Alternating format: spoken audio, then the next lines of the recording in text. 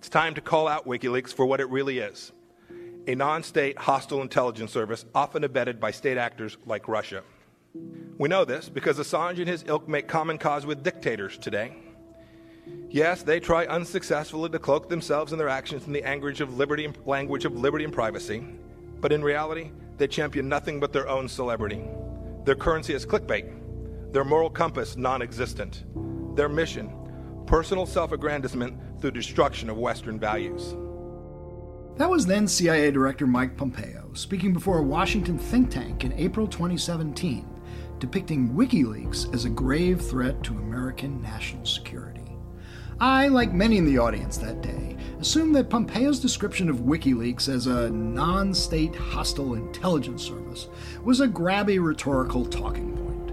But as my Yahoo News colleagues Zach Dorfman and Sean Naylor and I reported this weekend, Pompeo's branding opened the door for the CIA to plan all sorts of extreme measures to dismantle the organization, including a snatch operation to kidnap the group's leader, Julian Assange, then holed up inside the Ecuadorian embassy in London, and possibly even to assassinate him.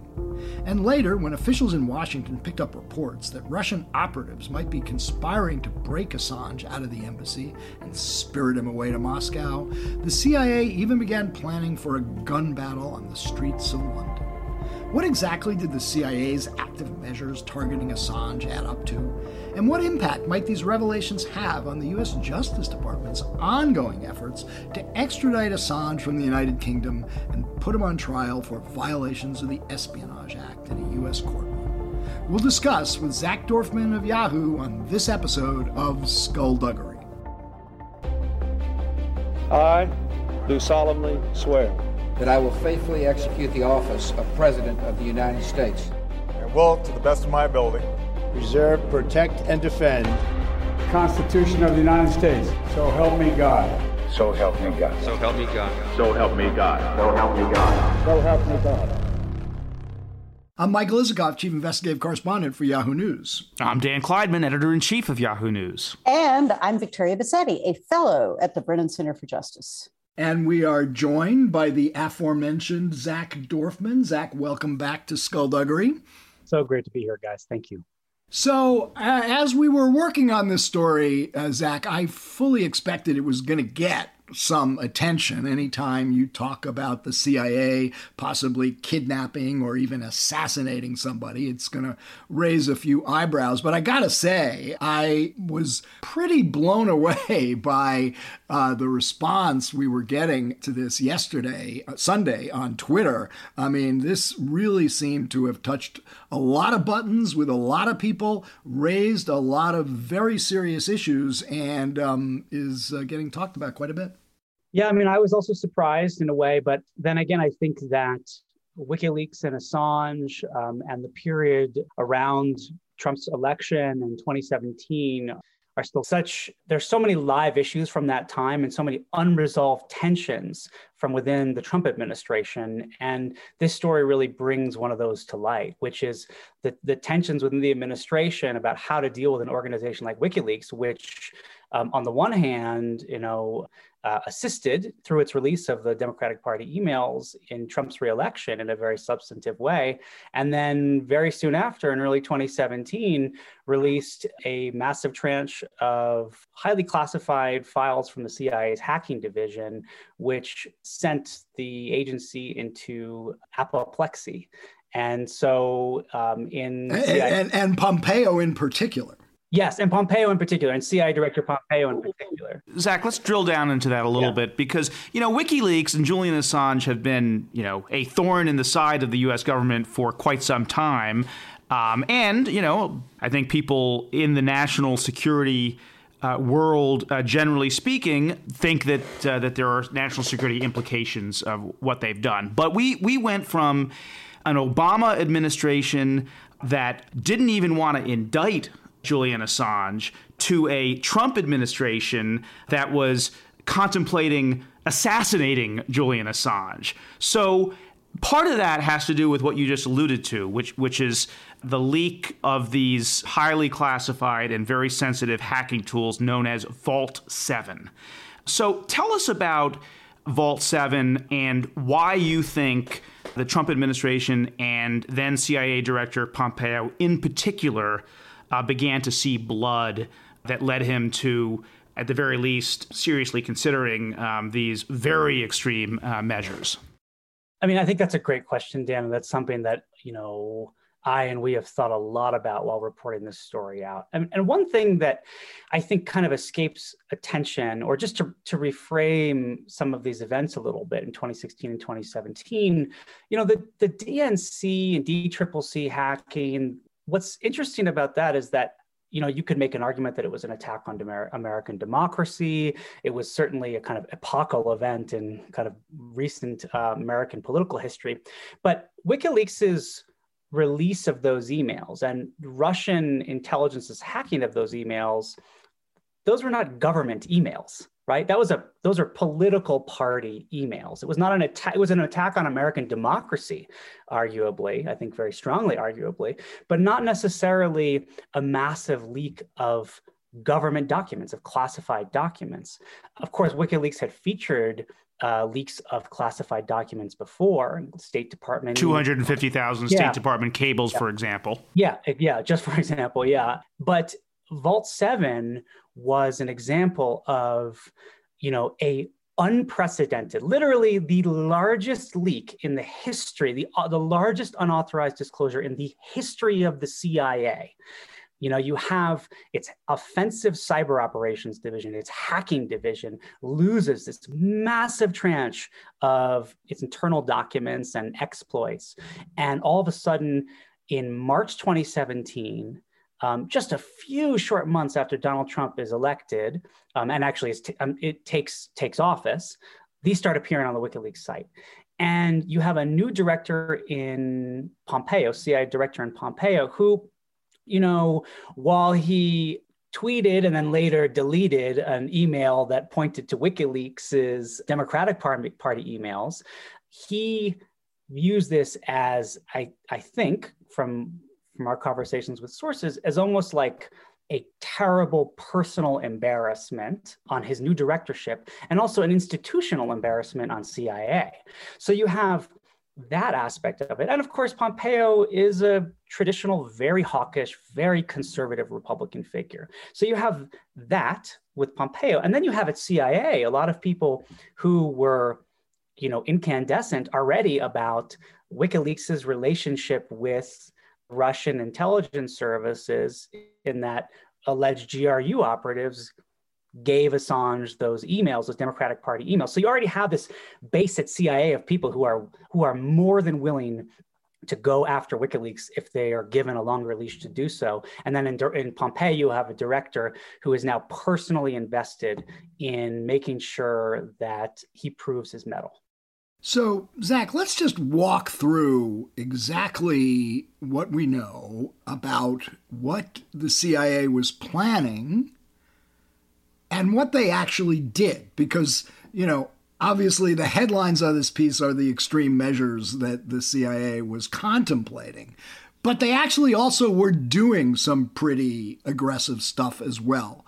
So Pompeo makes this declaration, non-state hostile intelligence service, which really opened the door, as I said in the introduction, for them to do, as we reported, offensive counterintelligence activities, the kind of stuff that they would do against hostile intelligence services, the Iranians, the Russians, the Chinese. And they could do them without a presidential finding, if it's an intelligence service, and they do not need to brief the intelligence committees on the Hill. So basically they can do it on their own. And that's when they start these really aggressive measures. So walk us through exactly what it is they were planning and what they actually did. Yeah, so as you mentioned, the most extreme things were not carried out. There were cooler heads that prevailed.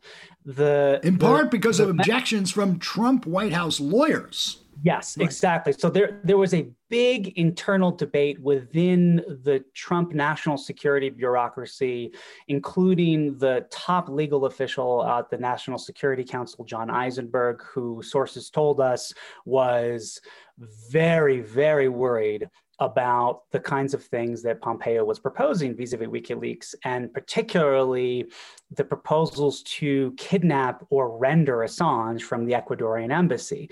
So, there were different variations of this proposal, but they went from like an actual rendition, like a black bag job. You break into the embassy, you throw a bag over the guy's head, you throw him in a car, you put him on a plane, and eventually you bring him back to the US. A less extreme version of it was maybe you break into the embassy, you throw a bag over his head, and then you turn him over to the British, and then you actually initiate the extradition process. But let me just interrupt at the point, and this is a crucial point, at the time that they're first planning such snatch operations, kidnapping, there wasn't an indictment of Julian Assange in the United States. So therefore, where would they take him? On what basis would they hold him? I mean, this is a critical point, because there were general worries about illegality, right? I mean, just grabbing a guy from a sovereign diplomatic facility and then kidnapping and bringing him back to the US. Now, that's problematic in and of itself.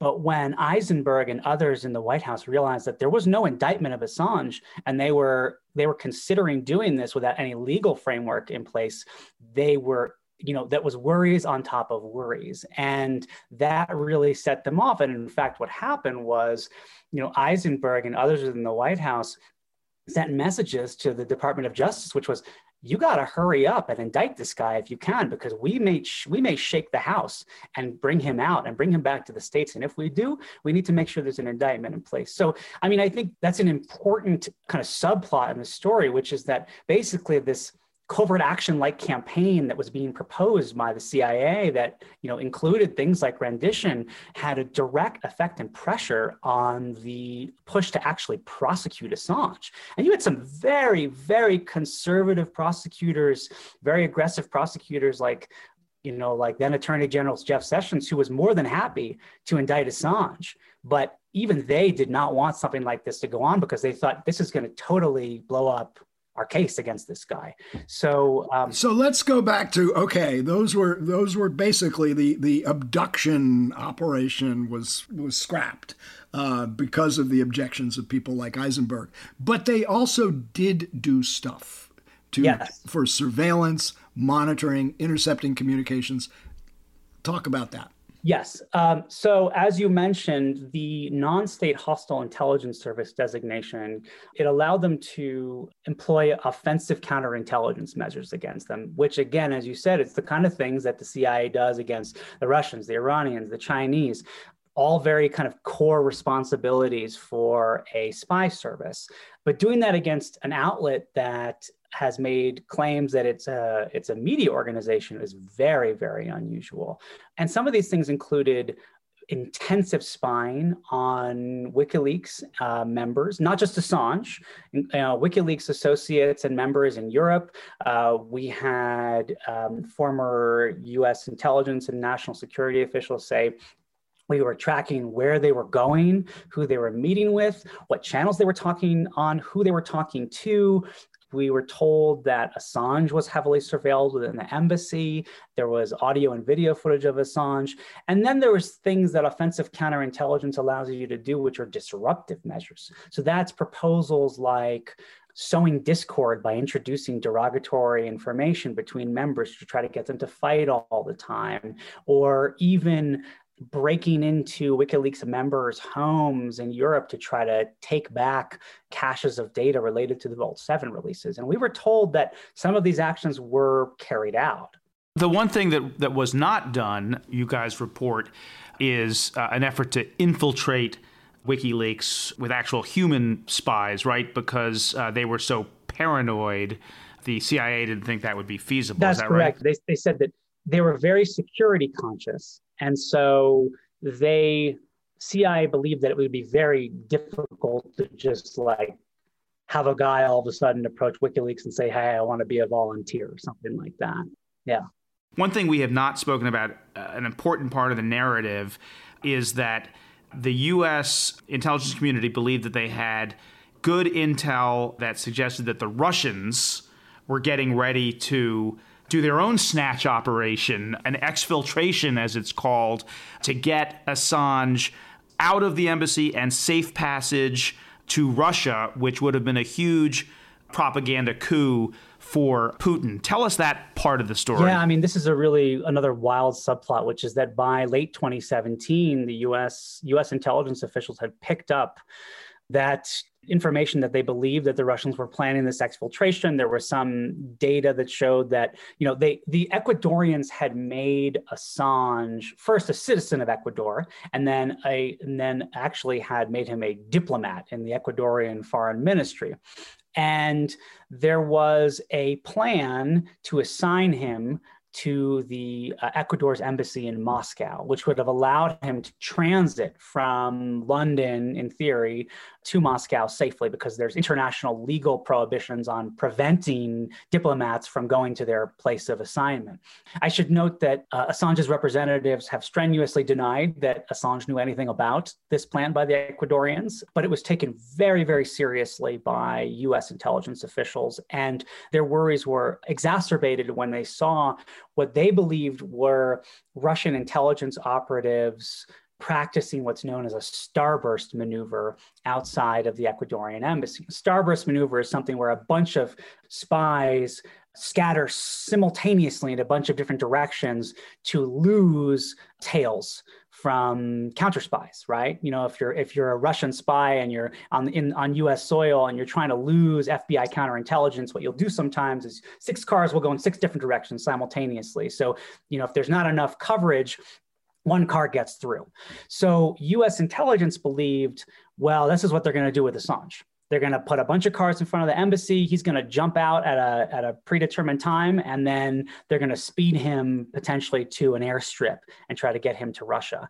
And U.S. intelligence said, there's no way this is going to happen. We're not going to let this guy get to Russia under any circumstance. And they started talking about all the different kinds of things that they might do to interdict Assange, including with the British. So the UK was aware of these plans.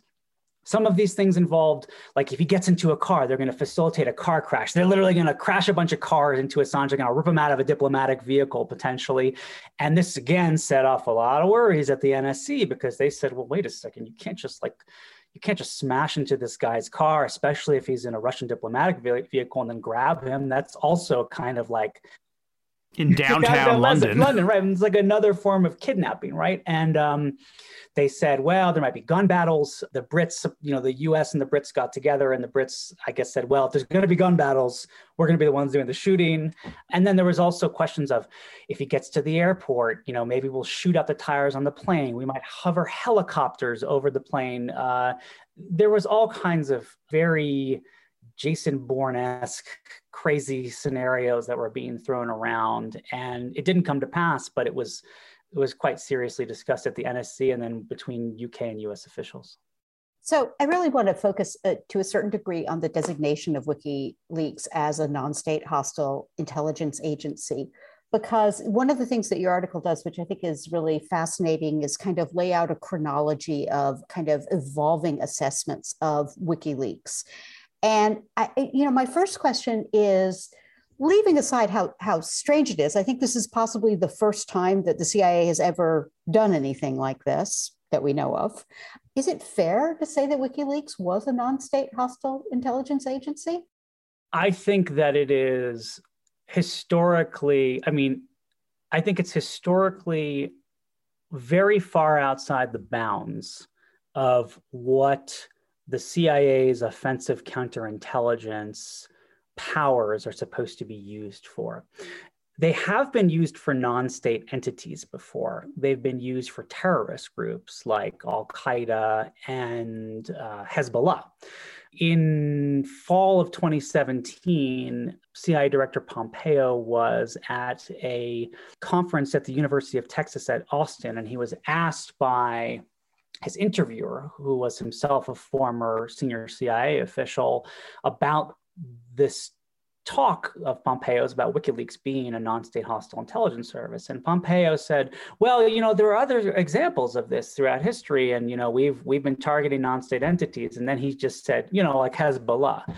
And I don't think I think it's quite clear that no matter what you think of WikiLeaks, there is an ocean of difference between an organization like WikiLeaks and a sophisticated terrorist group like Hezbollah, which has deep connections to Iranian intelligence. I think we were going in the same direction, which is that one of the things that has happened with this designation, and one of the things I'm curious about, is whether or not it has kind of stood up within the CIA kind of legal community over time, and also the extent to which it begins to kind of bleed into or butt up against kind of legitimate journalism and legitimate journalistic operations, and the kind of the risk that this designation poses, not just to WikiLeaks, but literally to any reporter operating in. Well, and in fact, I'm sorry to jump in here, but I mean, I think you have an example of that in this very story, this kind of slippery slope that Victoria is talking about, because of the designation of two journalists, one documentary maker, and Glenn Greenwald, who has been close to WikiLeaks and has been involved in controversial national security reporting as, quote, information brokers and not journalists. Yeah, I mean, I think that's an important point too, which is that, there was an attempt in the Obama years that was pushed back. The Obama White House pushed back on this pretty strenuously, but there was an attempt by senior U.S. intelligence officials in the Obama era to recategorize Greenwald and Poitras as quote unquote information brokers. This idea was that they were not doing legitimate journalism anymore, and therefore they might be subject to counterintelligence investigations for spying and or prosecution. Because if you take away those journalist protections, all of a sudden there was this idea that, well, if we can prove that they're somehow acting in concert with a foreign adversary, then we might be able to do more against them in the intelligence and prosecutorial realm. The Obama folks were very worried about this for precisely those reasons, which was that there was a real slippery slope issue. And you just, today you're talking about this Edge case, and that's WikiLeaks, and then you go one ring closer and you're talking about Poitras or Greenwald. And then, I don't know, maybe the next day you're talking about Politico or Yahoo News. And that I think is a real worry about the ability for an organization like CIA to just internally designate an organization that claims to be a media organization as something that's a hostile intelligence service. And so there's just, there's a lot of worries there. Yeah. If I just to follow up, because one of the interesting things is that it seems like, first of all, the reason we know or have an idea that it was designated as a non-state hostile intelligence agency is because Pompeo actually said it out loud. But we don't know really kind of whether or not there are other organizations that may have been so designated, do we? And we don't know kind of what sort of standard of review or oversight there is of these sort of designations. We do not, and that is a real worry. I mean, I think that, we had a former senior counterintelligence official talk about this period and say, well, there was a lot of discussion about, can we say that WikiLeaks is a Russian asset? Well, actually, we don't have enough evidence to say that. So maybe we reconfigure this to say, well, they're a non-state hostile intelligence agency, because if we can't prove that they're a Russian asset, we can't do certain things against them in terms of our collection and disruption activities. But if we just say, well, actually, they're a non-state hostile intelligence service of their own, then all of a sudden this kicks that stuff up. So, I mean, other than it just going through CIA lawyers and administration lawyers, there was other than Pompeo's public kind of bellicose pronouncement on the subject, we didn't really have any sense at the time about how deep this went and what it actually meant. So a couple of points. First of all, as you were sort of going through the Obama era interest in rebranding Greenwald and Poitras as information brokers, the political blowback from that. Let's just remember, it was Glenn Greenwald with the very first Snowden revelation, the fact that the NSA was collecting the phone records of every American citizen, made a liar out of the director of national intelligence, James Clapper, who had just recently told Congress that the intelligence community wasn't collecting anything on American citizens. The question was asked by Senator Ron Wyden, who knew what was being done, to give Clapper a chance to confirm it or not, and he lied, and he's admitted he lied on the spot. So the idea that the U.S. intelligence community would have then gone after the journalist who exposed him to be a liar, I think would not have gone down well in many circles. But that said, I want to return to what the CIA was actually doing, because you mentioned the audio and visual surveillance of Assange from inside the Ecuadorian embassy. This is something his lawyers are very focused on, because that would have included communications Assange was having with his lawyers, with his doctors, all sorts of things that are supposed to be privileged. And some of this had come up before in a Spanish court case about a company called UC Global that had been hired by the Ecuadorians to provide security inside the embassy and then apparently was turned by the CIA. So tell us about what we know about the role of UC Global and how that fits in to the CIA surveillance of Yeah, so Assange. a lot of this, as you said, has dribbled out through the Spanish court case, and some of this was revealed in the Spanish newspaper El País. And what you had was this fairly marginal company called UC Global that was founded and run by a man named David Morales, who was a former Spanish special operations person. And he gets this contract to provide security for the Ecuadorian embassy in London. And, according to some of these reports and affidavits from two former UC Global employees, at some point, late 2016, but particularly after Donald Trump takes office in early 2017, UC Global is no longer working for the Ecuadorians.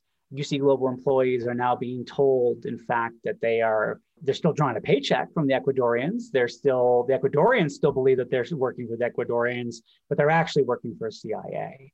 And so what these employees claim is that these former employees claim is that at Morales's direction, they started bugging the entire embassy, audio and visual feeds. They put stickers on glass windows to allow for greater spying from outside, so they could try to pinpoint his communications. And at some point, these former UC Global employees allege Morales told them that his American contacts said, we might need to kidnap Assange, and we might also need to help poison him. So there was both extensive spying alleged by these former employees who say that their boss was working for CIA, and then also some allegations on their part that their boss was told that CIA was in fact considering kidnapping or poisoning Assange. So that would seem to be confirmation of exactly what we're reporting, right?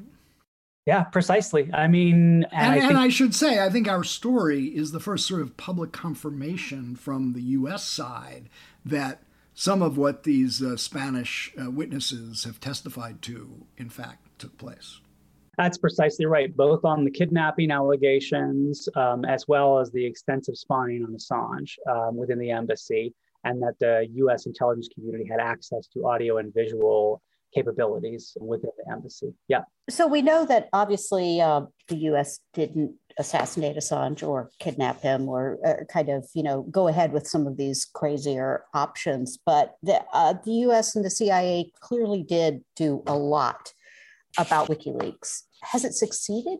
Where is WikiLeaks now?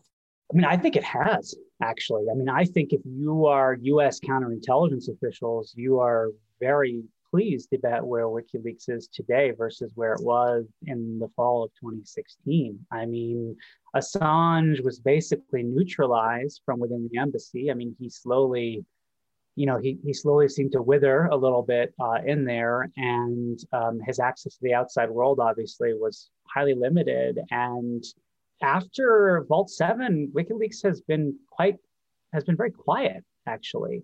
And I think you could make a case that the offensive counterintelligence campaign succeeded to a large extent. There are also just changes in the way that information is circulated online that make it easier for these big dumps to circumvent organizations like WikiLeaks and just be released directly in a different forum. So you could also say that they've been made more obsolete as time has gone on, and that might have actually been a natural evolution for the organization.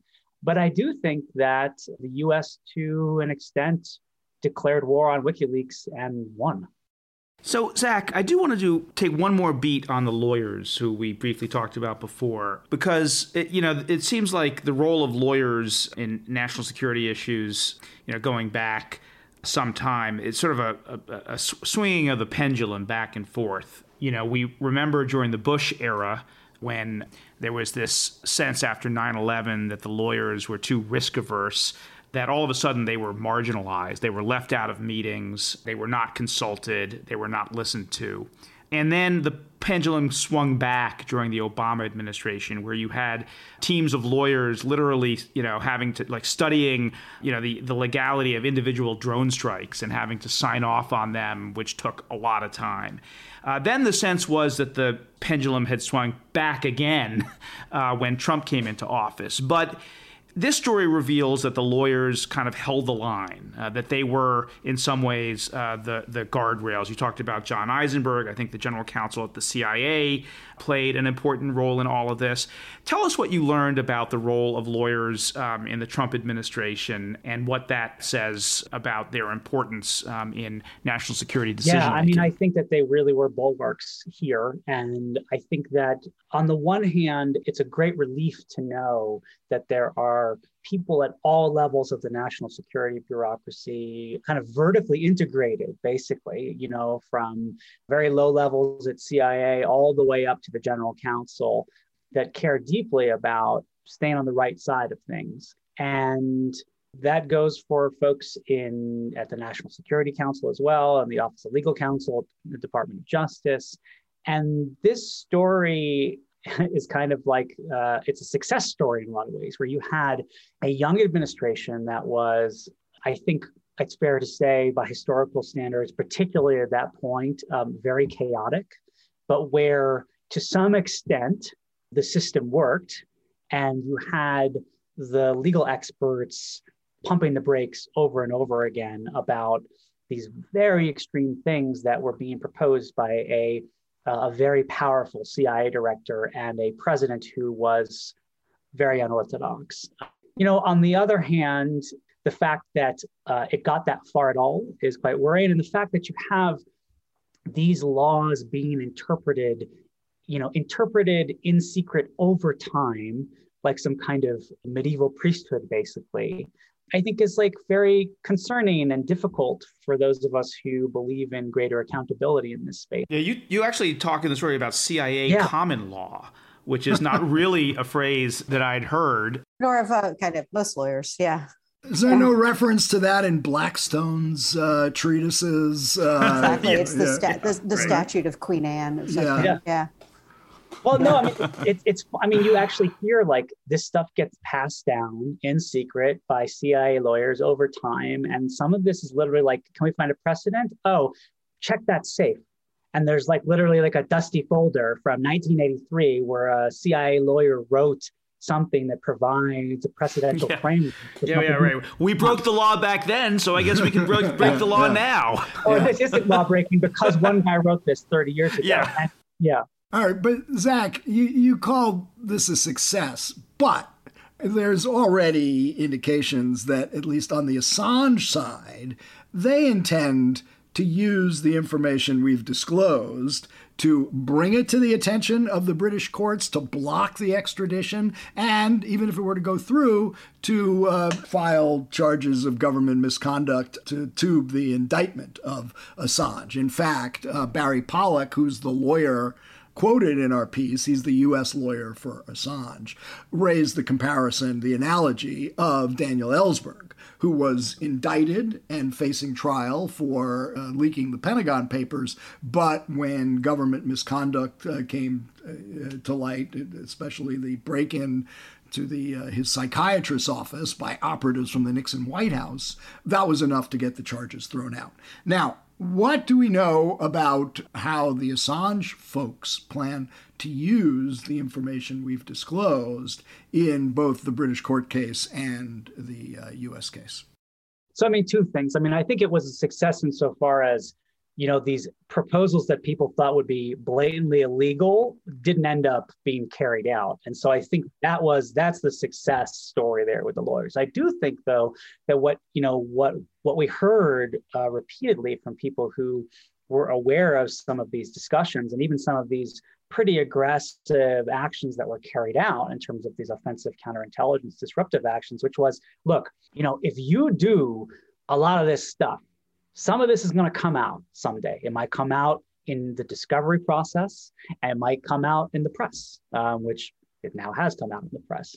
And if that happens, this could risk prosecution of Assange. So you had people at the time saying, if you do this, you might go down a road where you end up undermining the extradition and prosecution of this guy.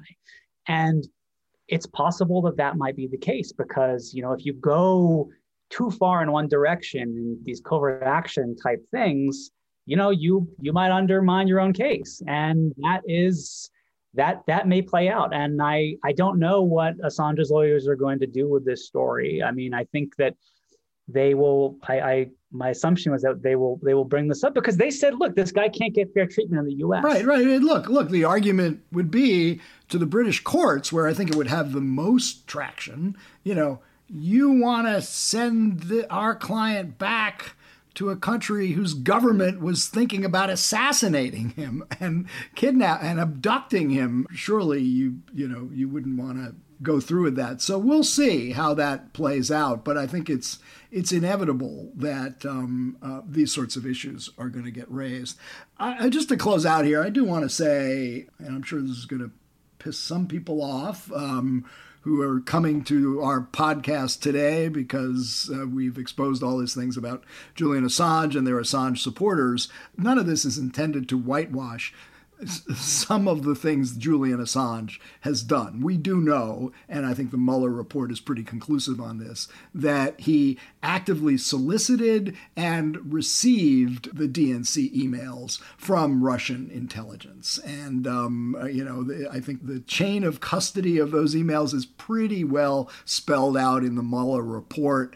Assange asks for them from Guccifer 2.0, identified as Russian GRU operative or operatives, and there's an encrypted file that's sent to WikiLeaks from Guccifer 2.0. I also should point out that in the podcast series, the first Conspiracyland podcast series, there was quite a discussion of Julian Assange and the role he played in fanning the completely bogus Seth Rich conspiracy. Seth Rich was the former DNC worker who was shot on the streets of Washington in what was, clearly a botched street robbery. And Assange himself tried to suggest, by posting an award for information about Seth Rich, that Seth Rich, may have been the source for the DNC emails and not the Russian operatives. It was pure smoke that he was throwing up to cover his tracks. And we shouldn't forget the role that Julian Assange played in all that.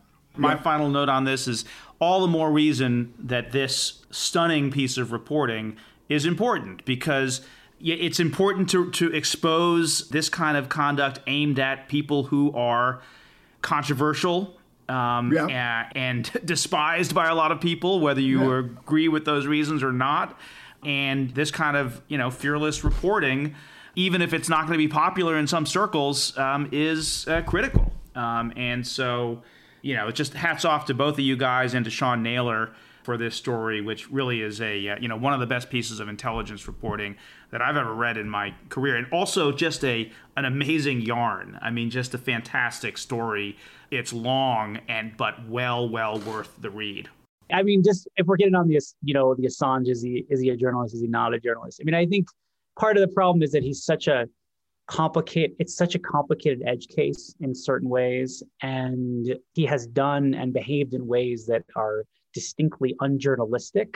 But WikiLeaks also, at least historically, has borne at least a very strong family resemblance to journalism, if not being a journalistic outlet itself, which is, of course, what Assange and his collaborators claim. And I just think it is important, as both of you mentioned, to really lay out the facts of the case and the things that he's done that both resemble journalism and things that he's done that, for instance, the allegations of him conspiring to help Chelsea Manning crack a classified computer network. That's something that no mainstream American journalist would even dream of doing.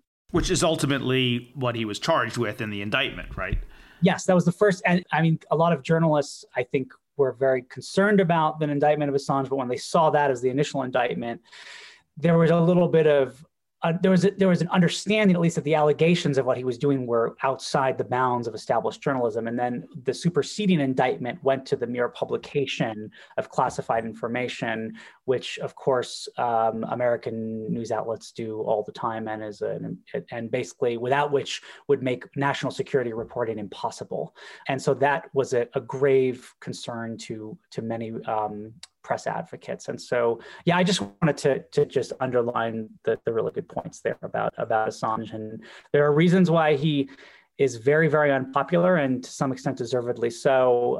But just because you detest certain things that the person has done does not mean that person deserves to be considered for kidnapping or assassination. Kind of a bedrock principle of American law, right? Yes. Yeah. Okay. Yeah. All right. Well, Zach Dorfman, I want to thank you for sharing your insights onto this. It was great working with you on this piece, and with Sean, and with our editor, Sharon Weinberger, who had to put up with all three of us in the writing of this. That was she had the true crucible of this.